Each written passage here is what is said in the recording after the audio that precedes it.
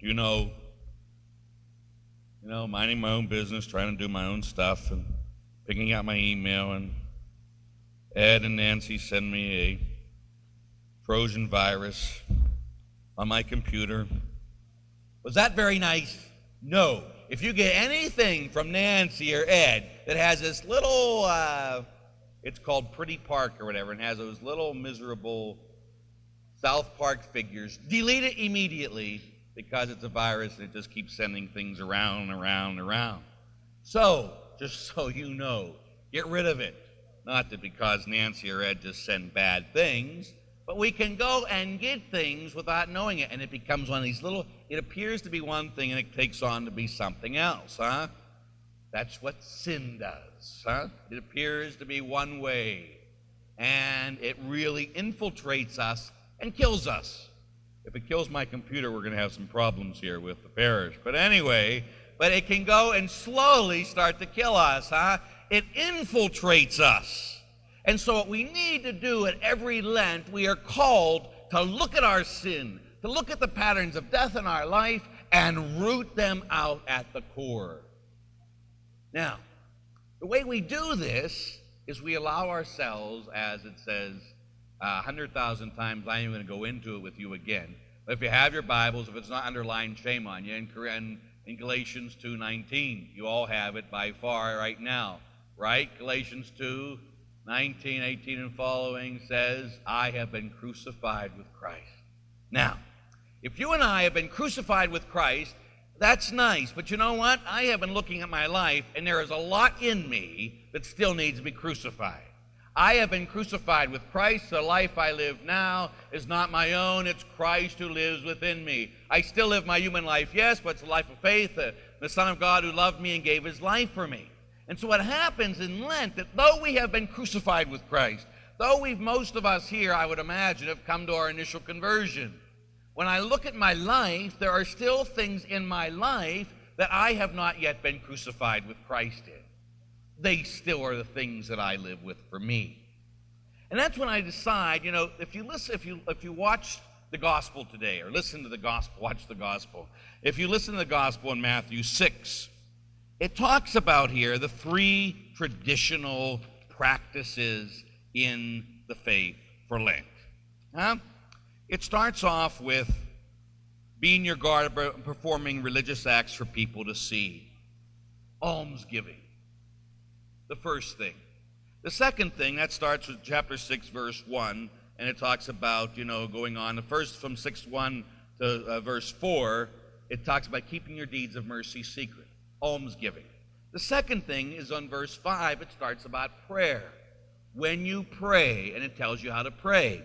The third thing is fasting, and that starts at verse 16. I always thought this is so funny to read this on Ash Wednesday, because right after we say wash your faces and go around, don't pretend everybody know you're fasting, what do? We take some nice ashes and we throw them on your face so the whole world can see you're a Catholic and that you have all these things. Look at me, I'm fasting today. I haven't a clue why we do that. But it's one of those paradoxes, In dying you have life, so after it says not to do it, we go ahead and do it. It's an act of humility, I take it, But what happens today, I want to explain it if you wonder why we do what we do. We're going to take this dirt.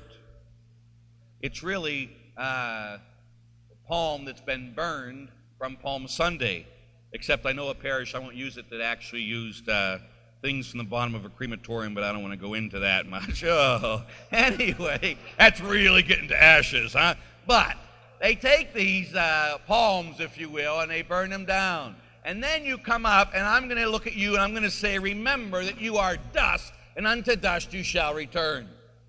Now, that comes from the 3rd chapter of Genesis, After man had sinned, God said, from now on you will work for the food that you have by the brow, and you will go back to the earth from which you came, because you are dirt, or you are dust, and unto dust you shall return. So it's kind of like a humility thing. Humility means from the earth. It's an act of humility. Now what happens here, when we take this, it's very commonplace. It's dirt. It's ashes. And it says, hey, remember who you are. But this isn't without hope, because what we're going to do is we'll take this and we'll put it on your head in the sign of a cross. And to put this on the sign, your head on the sign of a cross means that you are redeemed dust. You are loved dust. That when you allow yourself to be crucified with Christ, you're a dust that's going to live forever. Because when we look at the second reading today, and it goes back to in 2 Corinthians chapter 5, it says, he who knew no sin became sin that we might become the very righteousness of God. What does this mean? It means that he who knew nothing of dust became dust to save us. So today, though God looks at us and says, remember that you are dust, we can look at him now and say, in Jesus, remember, because of your love for us, you became dust too. And you are one with us. And so what we do is we are together. Jesus comes and dies with us, and we go and die with him. That's the symbolism. He came and became like me, so I can come and unite myself with him through death. We can all live in resurrection. And the way we do that is through prayer, fasting, and almsgiving. And that's what you've got to be looking at when you're deciding what you're going to do for Lent. Please, if I ask you what you're going to do, don't you sit there and say, oh, Father, I gave up candy. Oh, you know, he gave up his life and you gave up candy. Woo! Candy is one of the small things we can do. And that's for my little children in second grade. I gave up candy, Father. You should be giving up a little bit more. It should kill you, whatever you're giving up. I mean, kill you. If candy's one of the things, that's good. It better not be the main one. If it's candy, it better be candy and Pepsi and a whole bunch of other things. But my main thing I'm giving up, Father, is, what is your core sin? Is it gossiping? Give up talking. Is it lust? Give up TV, because that'll incite your lust. Is it wasting time? Then make sure you put quality time in God and say, God, you're going to get this time I usually waste. Is it selfishness? Then you make it a thing that every day during Lent you're going to do something unselfish at least once for that day. Is it little things that I'm always living for doing it my way? Then make an act of humility by saying you're sorry to somebody at least once a day. It could be something as simple as that little flower did with sacrifice beads. What she would do is she'd have 10 beads, and every morning she'd start off, say, okay, I'm going to do 10 things today to die to myself.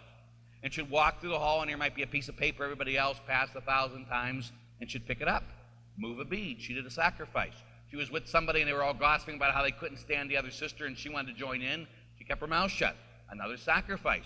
You'd go home today, and there's one piece of pie left, and your husband or wife wants it, or your kids really like it, but you're really hungry right now. You decide not to have it. Another sacrifice. Other little things, a way of dying to self. It's really those things. But what is it when we come to really think about what am I going to do for Lent?